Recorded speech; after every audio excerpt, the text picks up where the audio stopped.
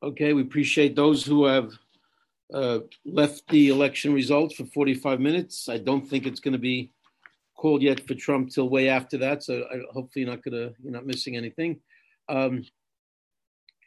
Okay, so we are in this incredible chapter called Perishus, Shaar Perishus, and we had discussed the exact nature of Perishus, and he had broken it down, in terms of where Perishus manifests itself. We had spoken about three different areas.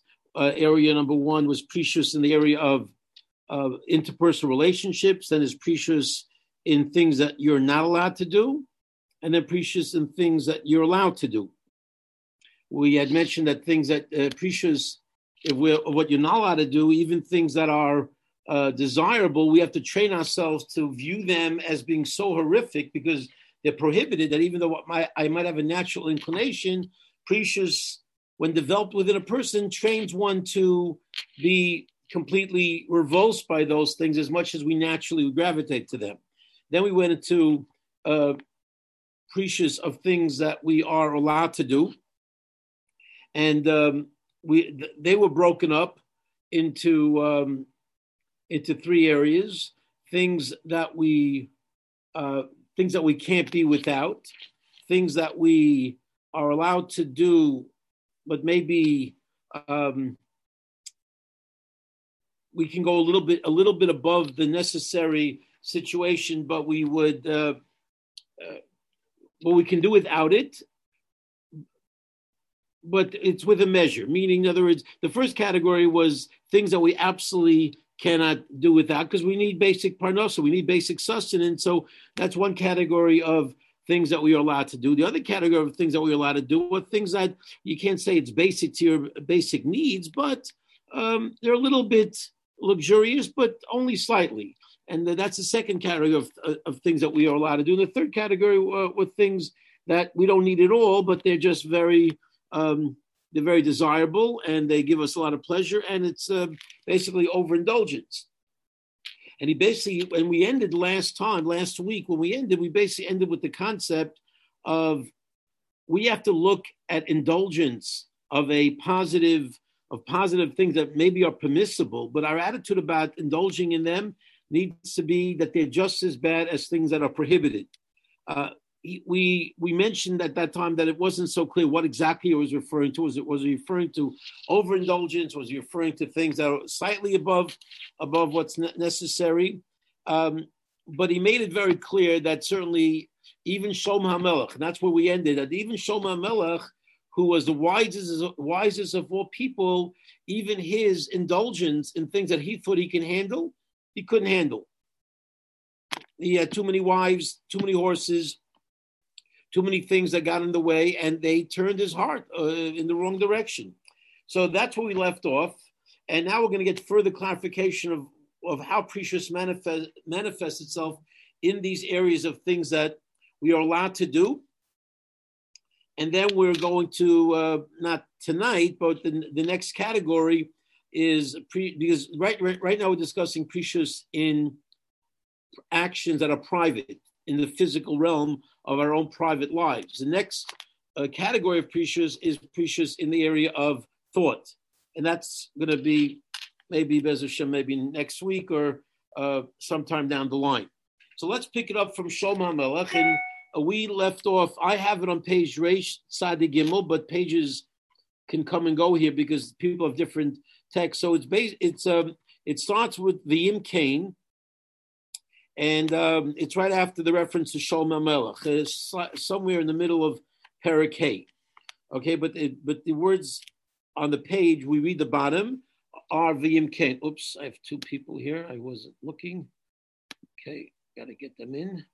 So Baruch Shem, we have a nice group. Okay, welcome everybody. So I just gave a little introduction, so you didn't really miss anything other than sort of where we're at. And now we're going to dive right in to the bottom. I read the Leif Tov. I have this sefer, which is Chovos Leif Tov, and I read from the bottom. If you want to follow along inside, but I translate everything. And again, you are welcome to to interrupt with a question. You can send it a chat form, or you can wait till the end, whichever one you feel comfortable doing. Okay, so let's get right in here because this is really amazing stuff. And let me mention one more caveat again. We are towards the end of an incredible sefer called Chovos Halevavos. This is a sefer for people who want to develop themselves in all of the spiritual aspects pretty much of life. But it is a lofty sefer. And the Chovos Halevavos, with the fact that we're learning Shaar Perishus, does not mean that we're holding at Shaar Perishus. Doesn't mean that we're ready to abstain from these fundamental things in life. But by learning them and seeing what the goal is, we begin a little bit to appreciate the lives of amazing people who are able to achieve this status. And it gives us a target of what to shoot for, what to aspire to. But I don't think anybody should just go home and say, okay, I learned tonight that basically the minute I have enough money for today's meals, I could, stop working. And we'll see. You'll see what I mean. But it's something that we have to attain gradually in the right way, in a very measured way. Okay, we welcome more people, Baruch Hashem. Okay, so sorry I didn't notice you right away, but okay, you're in, and we're about to start now. V'im Kain. So if that's true by Shlomo HaMelech, if Shlomo HaMelech, the wisest of all people, still was able to be moved in a negative way by feeling that he can overindulge in permissible things, because really what he did was not prohibited. He did marry these women, and they it isn't that they were it was a prohibition, but he overdid it. He had too many wives. He didn't do it with the proper measure. If that's the case, he says to us, Ata, you Yankel, you Sarah, you whoever you are who's reading the Sefer, you have to imagine if that's true for Shlomo HaMelech, based on your intelligence, which, while it could be very, very impressive, is not Shlomo HaMelech's. Okay, because I don't think we've met anybody in this generation who can come close to Shlomo HaMelech. So you have to watch yourself and watch your soul from the physical pleasure of this world. Again, not to say not to have any, but that can't be what we're targeting. It can't be the essence of our life. And if it is, we are in grave danger. Even those which are permissible, it's still not the way to go. It's still not a healthy situation. A lot of people, again, it's the kind of debate you can't really have with somebody who is living in that world, because somebody who lives a life of saying, listen, I'm a Torah Jew, I keep halacha, and after that, leave me alone and don't bother me.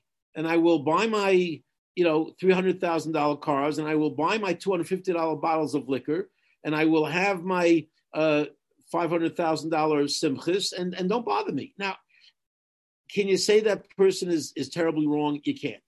And part of us says, well, listen, if you can afford it, call it kavod. But on a personal growth level, clearly we see that indulging in these things and valuing all of these materialistic things puts a person in tremendous sakana. So we're not here to talk to that person right now. That person is not going to relate to what we're saying. We're talking to people who maybe are not ready to totally separate from physicality, but at least appreciate the pursuit of spirituality as the ultimate pursuit of our lives. That is who we're talking to. Do we at least want to move in that direction? Okay, and that's really the question that we need to look at. Even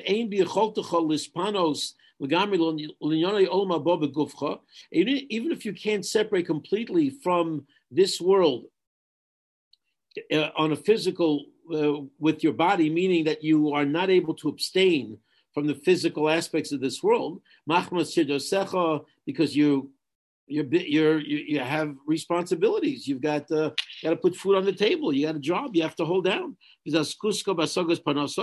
of your involvements in getting your job and maintaining wages for you to be able to survive. And the needs of your sustenance, your physical sustenance in this world. So you can't just live off there. So it's not the expectation. However, still prosh lepachos belibcha uvmatzpuntcha legamri mikol shemarchik osa mitzvahs olakim. At least separate in your heart and in your inner kishkis, in your inner core, completely from those things that will move you far away. You know what things sort of get you distracted. You know what things sort of move you into a realm that this is not, I'm spending too much time on this. I'm too involved in this. And if you're going to start getting involved in that area, it's going to really bring you down. Well, then at least stay away from those things. As many of the rabbis were spoken about in terms of great rabbis in the Gemara, even though they were involved in this world, they had jobs.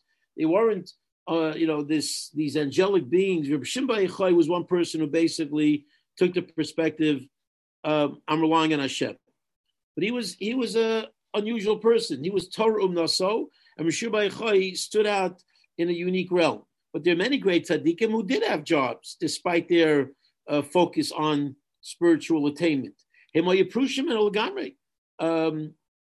Even though they were involved in this world, they were separate from the physicalities of this world. They were able to sort of emotionally and psychologically separate from what they were doing to what was really, really impacting them. Kamo, for example, Abba Chilkia, the great Abba Chilkia, Maskir is Atzmer L'Chafiris Adama.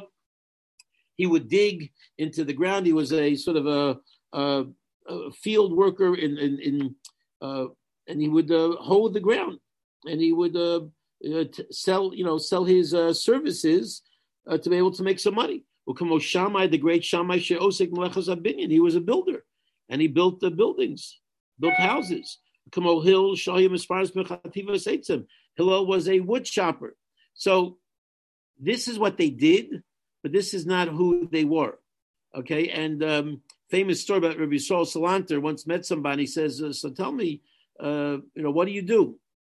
He says, well, I'm a businessman. I buy and sell. No. I'm asking you, what do you do? Well, I buy stuff and then I sell it and I make money. I'll just cut to the end. I don't have to go too long. He says, no, you keep telling me what HaKadosh Baruch Hu is doing. I want to know what you're doing. And so that's sort of a different variation, but it's essentially the same idea that what you're doing in terms of your job is not what you're doing. That's sort of what you need to put food on the table. What you're doing is your spiritual growth.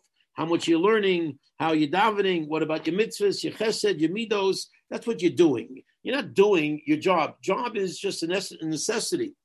Okay, and therefore, let's continue the next paragraph. He says,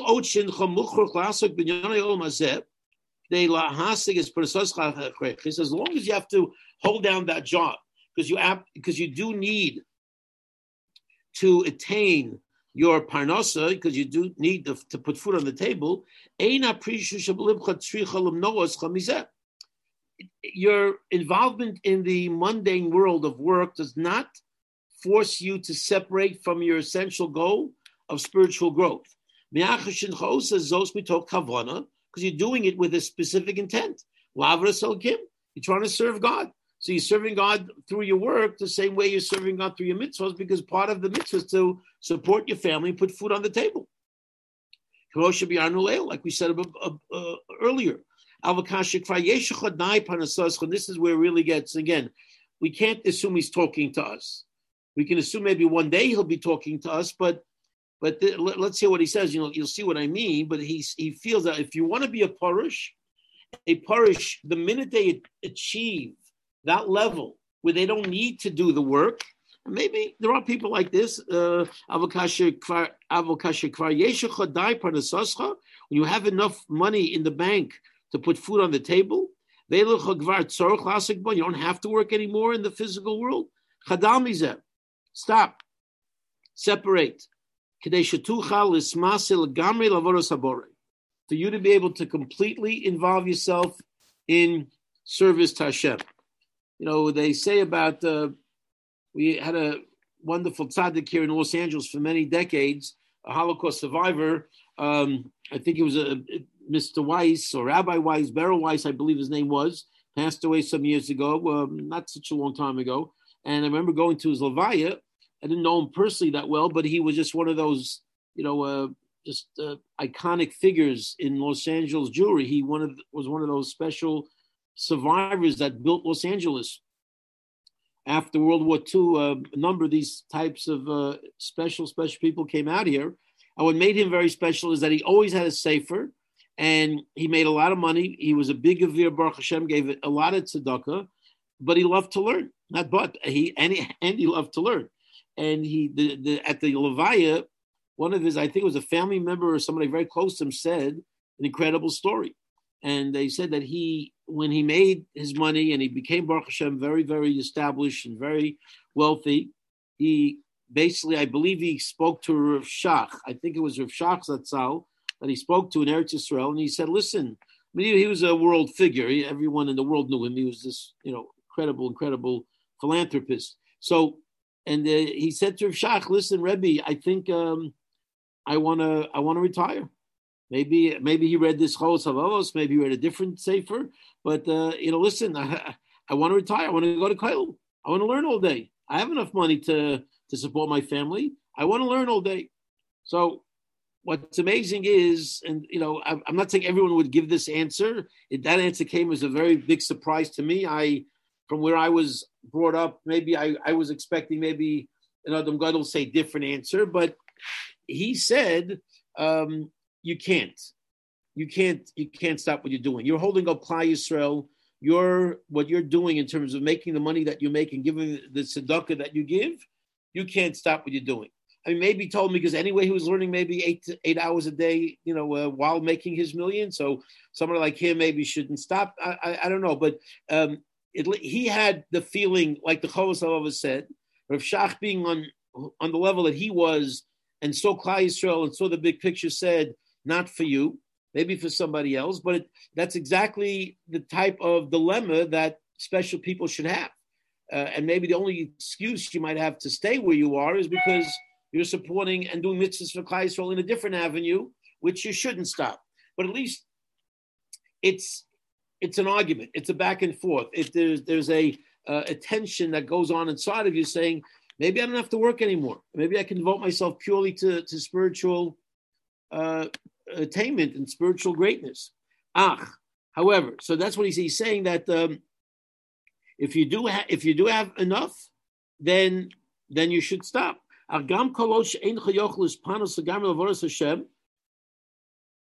just recognize, as long as you can't completely devote yourself to serve HaKadosh Baruch Hu, that's perfect. Now, if you have enough money and you can learn all day and do mitzvos and daven and do what you want to do to get closer to Kadosh Baruch Hu, that's amazing. But as long as you can't,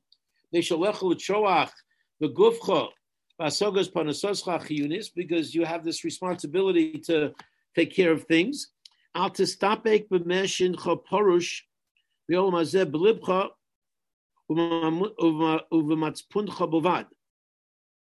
Don't just be happy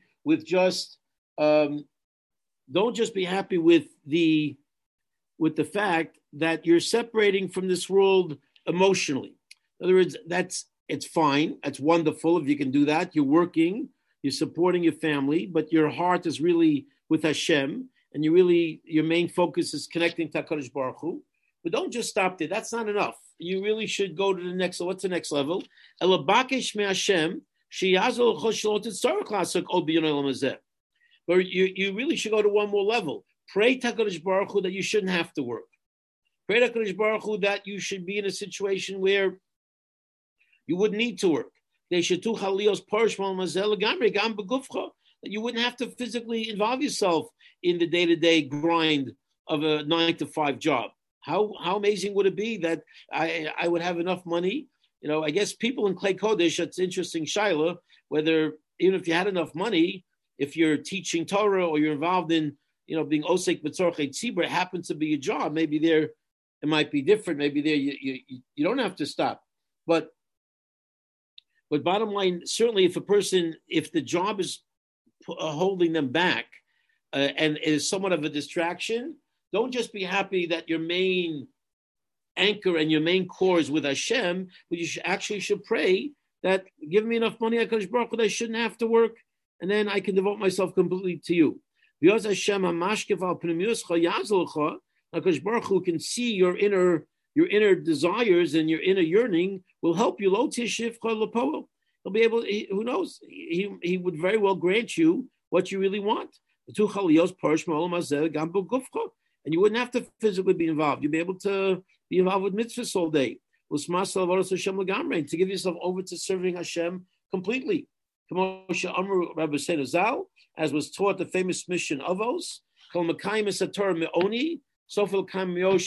anybody who fulfills the Torah from poverty will ultimately fulfill it from wealth. So if you really stick with it and you still serve HaKadosh Baruch Hu, eventually you'll get the money.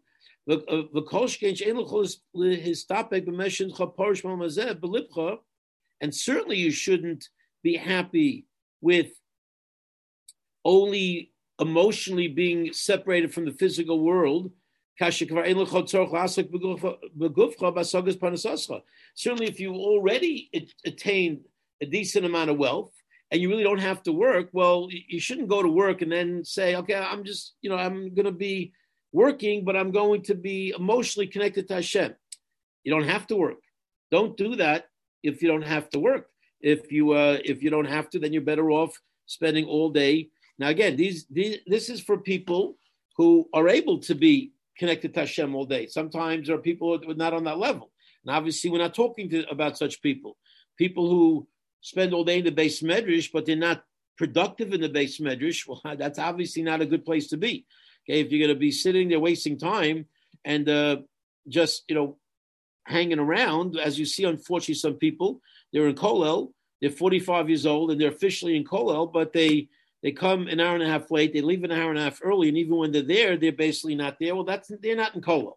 And for that person, he would be better off working than just, sort of walking around and sort of just breathing the air. So everything is very much unique and specific to each person.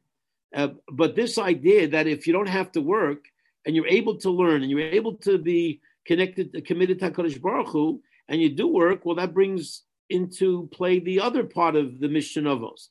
If you have the money, you have the wealth, and you don't learn, then HaKadosh Baruch Hu will take that wealth away from that person, and eventually he will have to serve HaKadosh Baruch Hu from poverty. Okay, so we've got this sort of vision, this sort of dichotomy of different types of people. If you want to be a parush and you still have to work, that's fine. You can be a parush while working. Just have your core being thinking about Hashem and really that is your anchor.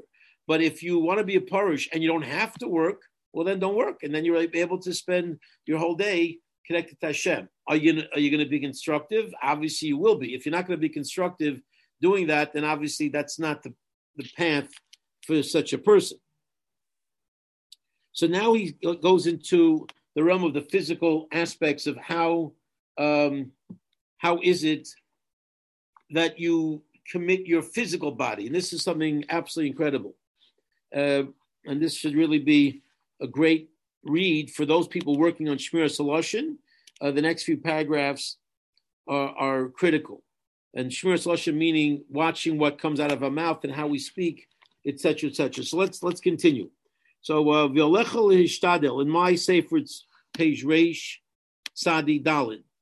Okay, sorry, I'm not looking up, and I see people, and now we have somebody else in the waiting room, but I just let her in. Okay, welcome.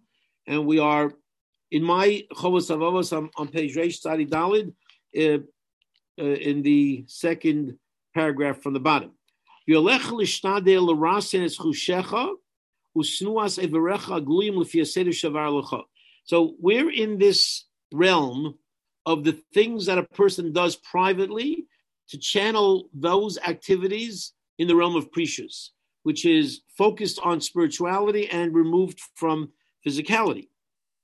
So it is upon every individual, he's saying, to try to take all of your senses, all of your emotions, all of your movements of your physical body and subjugate them towards God.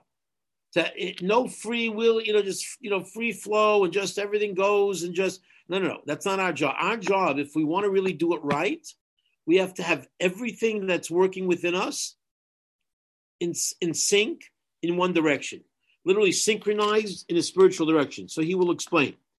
Reishis taschil arasin l'shoncha. So he for some reason he starts with the toughest, and he'll explain why he starts with the toughest, because it'll take the longest time to do this. So the earlier the sooner we start, the better off we are.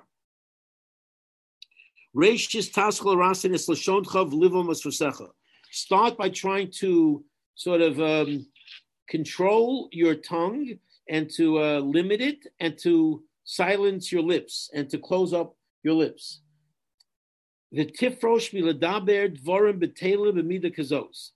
And separate from idle, aimless chatter with this measure. Now again, I am not saying that we all should do this tomorrow morning. This is a goal. I just want to keep reiterating that we need to be on the level to handle this, but at least we can begin to appreciate what we can be striving for. So let's start cutting out all of the babbling that's unnecessary. To the point where it should be easier. It should be easier for you to move your weightiest limb. Okay, whatever part of your body is the toughest to lift should be easier to lift than lifting your tongue. Now, this is somewhat poetic in nature, but this is what he's saying is, before we move our tongue, there should be thought there. And we know how often we look back and say, oh my gosh, I can't believe I just said that. What came over me? How could I have said that? What was I thinking? Well, the answer is we weren't thinking. And we have to make the tongue, it's an incredible sort of imagery that we have to think about. Our tongue should be the heaviest part of our body. It should be toughest to lift our tongue than anything else. And I guess the only way, if your tongue is very heavy, then the way to lift it is to really put a lot of energy. But in putting a lot of energy, you got to think a lot. What am I lifting it for?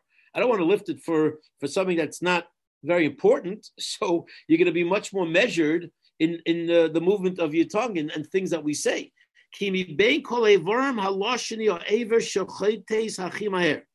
The one that can sin the quickest of any part of your body is the tongue. Because how short can it be to say that word? Literally, it could be a one-syllable word that, when said in the wrong way, at the wrong time, okay, to the wrong person, oh my gosh, what did I do? And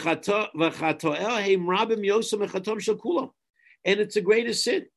This is not a Lashon Hara share, but I'm sure I've heard enough over the years to know how unbelievably severe Lashon Hara is. So the most devastating sin is a sin of the mouth. Okay, so, and it's also the quickest to get out. It can just get out in a second. So we got to be so careful. It's so light and it's so quick in motion. There's nothing preventing me from just speaking. Since you're able to articulate in such an easy way, and you're able to do either good or bad without any other need. You don't need anything else. Sometimes to sin, you need other, either other things, other physical things, other people. Here with with talking, you need somebody else to hear, but it's so sort of self-contained in terms of potential destructive behavior. You don't need a lot to make it happen. So it's all the more reason to be super careful and make the tongue, as he said, the most difficult body part to move. Umikivan shekain. So I will just move to the next page. Umikivan shekain achi. Since that's so, my brother, please pay attention. Matila alecha shuras hadin. It is upon you from the sort of the spirit and the letter, not really the letter of the law, but the proper conduct behooves us to put upon us. We have to make it priority number one to silence our mouth and to control it, to basically not speak very loosely and to have control over what comes out of our mouth. You really should only say things, again, we're not ready for this right now, most of us, but to only say things that are really necessary. The idea just let's just talk and talk and talk. That's really not the way that great people conduct themselves. Things that you need to speak about, of course, speak about. Because either you need to do them for the sake of fulfilling a commandment, or you need it just to sustain yourself. Obviously, you have to have relationships, things you have to talk about, sometimes physical things that just you have to take care of. You need to talk. But there are a lot of things that we don't need to say. Try to be as short as possible in things that are not necessary, that are extra, that are excess. And if we adopt that mode, that we're not just like an open dam that's just broken through and just things just flow on a regular basis, it'll very possibly save us from a lot of potential damage that could happen to us.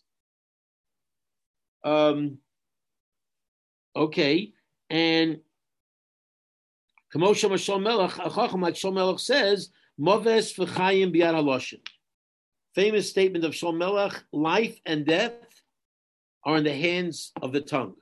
Speech is critical, and therefore the first aspect of bodily control that he talks about is controlling the power of speech. Vatam, next paragraph. Vatam shebegolo lecha lachtem is Perishus haloshin lePerishus shel Shaar chushim ve'avarim. The reason why I put upon you and gave you as a homework assignment to start working on controlling your tongue more than controlling any other limbs that we were given. Because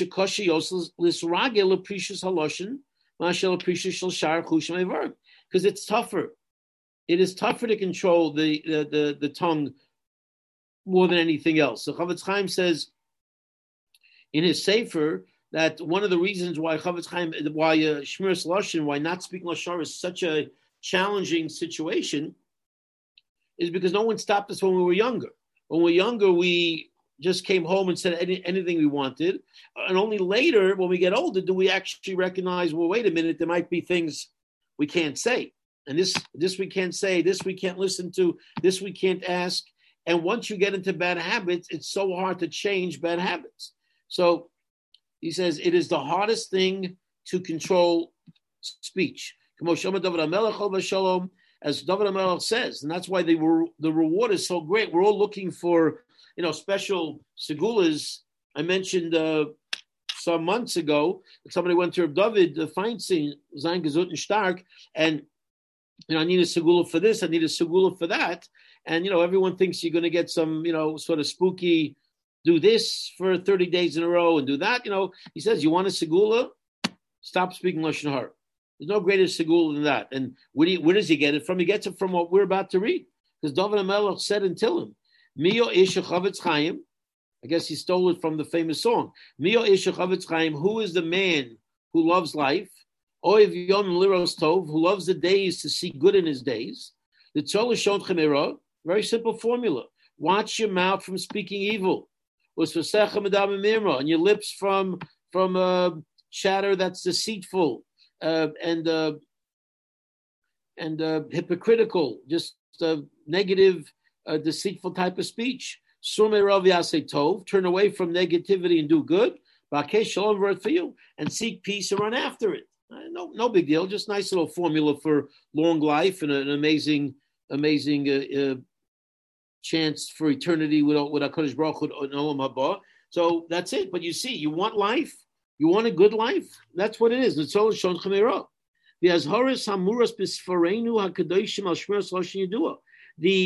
The levels of statements made by our Chazal, our sages, in the Gemara, in the Midrashim, in Halacha, you name it, anywhere you turn, the Sfarim are replete with concepts about speech. Shmiras Lashon, Neshein Rabos Muvasamos. Okay, they are famous and many. So why? It's because of how critical the issue of proper speech is. The imtirta livachach shenachonu ma shamarti. If you want to prove that what I'm saying is correct, you want to prove to yourself or prove to anyone that basically how incredibly important proper speech is. And you want to be able to see that we are so enmeshed in lashon hara and in negative speech that it's part of our vernacular. If you think that it's not true, he says, I'll have a way of proving it to you that this is something that's critical for us to avoid. In fact, the Gemara, it's a famous Gemara that the minority of Jews are involved in illicit relationships. The majority of Jews are involved with monetary issues. Rubam begezel is some type of thievery is something that many Jews unfortunately trip up in. But verubim bavakla shahara. I'm saying kamat kula bavakla shahara, but almost all of them, referring to the Jewish people, are involved in some form of damaging negative speech. But he doesn't quote that Gemara, but I just threw it in. But I'll prove to you how serious it is and how common it is. I'll say kach. Do as follows. He's going to give us a more elaborate homework assignment. Kabel al atzmacha. There's no big deal, because especially now that we have phones, we can put it on record and literally record every conversation we have during the day. Okay, so think about this. Kabel al atzmacha liskar es advarim sheyotzim picha b'meshach hayom. Accept upon yourself that you're going to have a conscious remembrance of everything that you say during the day. Remember every conversation. Maybe you can take notes for yourself. Spoke to Yankel here, spoke to Sarah there, did this, did that, and had all the conversations of the entire day. Write them down. Make a diary of your conversations. When you have any type of interaction with any person, and you come into some type of discussion with them, write it down. So first he says, remember them. Now he says, if you can write it down, it's even better to write it down, because it's hard to remember every conversation in your head. So if you can write it down, that's even better. Then when you get home and you're in the quiet of your night and you're meditating and you're reflecting, you finish all your business, you put your kids to sleep, okay, you whatever, the dishes are done and everything is put to bed. Haver osam b'machshavosecha, go over those words in your mind. V'halei osam al rayonecha, and put them on your thoughts. Ubedokosam, examine them, think about them, go over them. How many statements were really necessary? And how many were extra? Didn't bring any benefit, any purpose for those statements? How many of those brought you damage? How many of those brought you some grief and some anguish and some pain? Meaning to say, how many of the words were lies? Rechilus. How many of them involve rechilus, which is inflammatory speech that creates a rift between one Jew and another? Chovos, swearing. Oh, I swear this, or I promise you that, or these types of language, or lashon hara, or God forbid lashon hara. And once you go over that you do this on a regular basis, we will immediately start seeing, oh my gosh, maybe I have room for improvement. This needs to be taken care of. The tires chata'echa, and you will see your sins. Uzuchoro sam tamid. And you'll remember them all the time. If you're constantly doing this, you'll have much more of an awareness. Very interesting how he throws in, just like we're very good at remembering all the sins that somebody else did against us. People that we don't like, right? That we have a clear memory.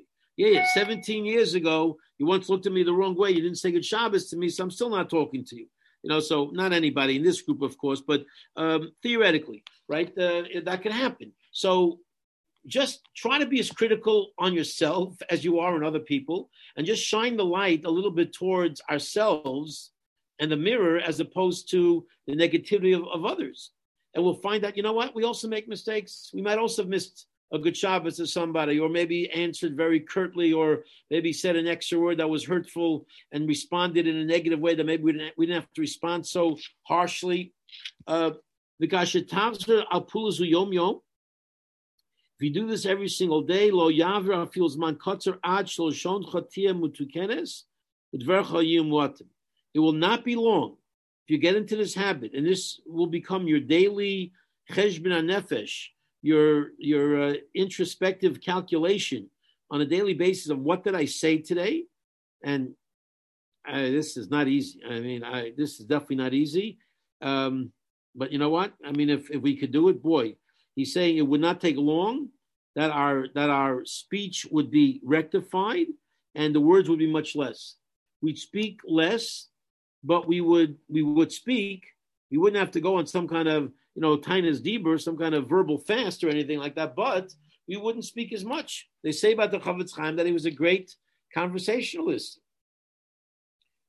So we see that, it certainly, it's doable. If he's telling us to do it, it's doable. It's something that we can strive for. And again, we have to, this is just something that we can sort of aspire to. How we take this into our own lives has to be carefully weighed and managed. But let's try one more paragraph before we call it a night. Okay, and the Schus HaKadosh Baruch Hu will protect Klal Yisrael and give us only bracha. Uvimkom ledaber harbe. Okay, and instead of speaking a lot, tadif lachshav harbe. Let's train ourselves, he says, instead of talking a lot, let's think a lot. And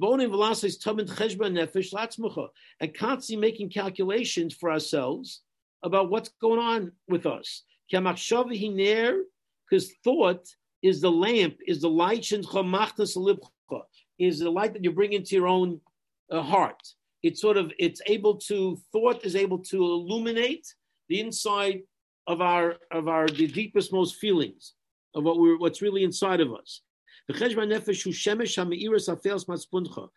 calculation of the soul, cheshbon nefesh, making accounting of ourselves, is a sun that will shine on the darkness of our insides.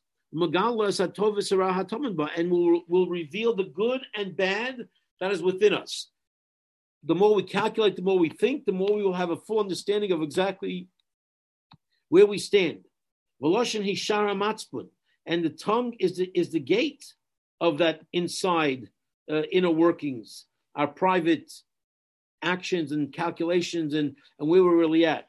If our tongue is hefker, if the gate that's supposed to be watching and controlling what goes in and out, if it's hefker, if the gate is open at all times, then a shemeres heitev is masha nimsa b'toch hamatzpun, and it's not watching and guarding what's inside of us.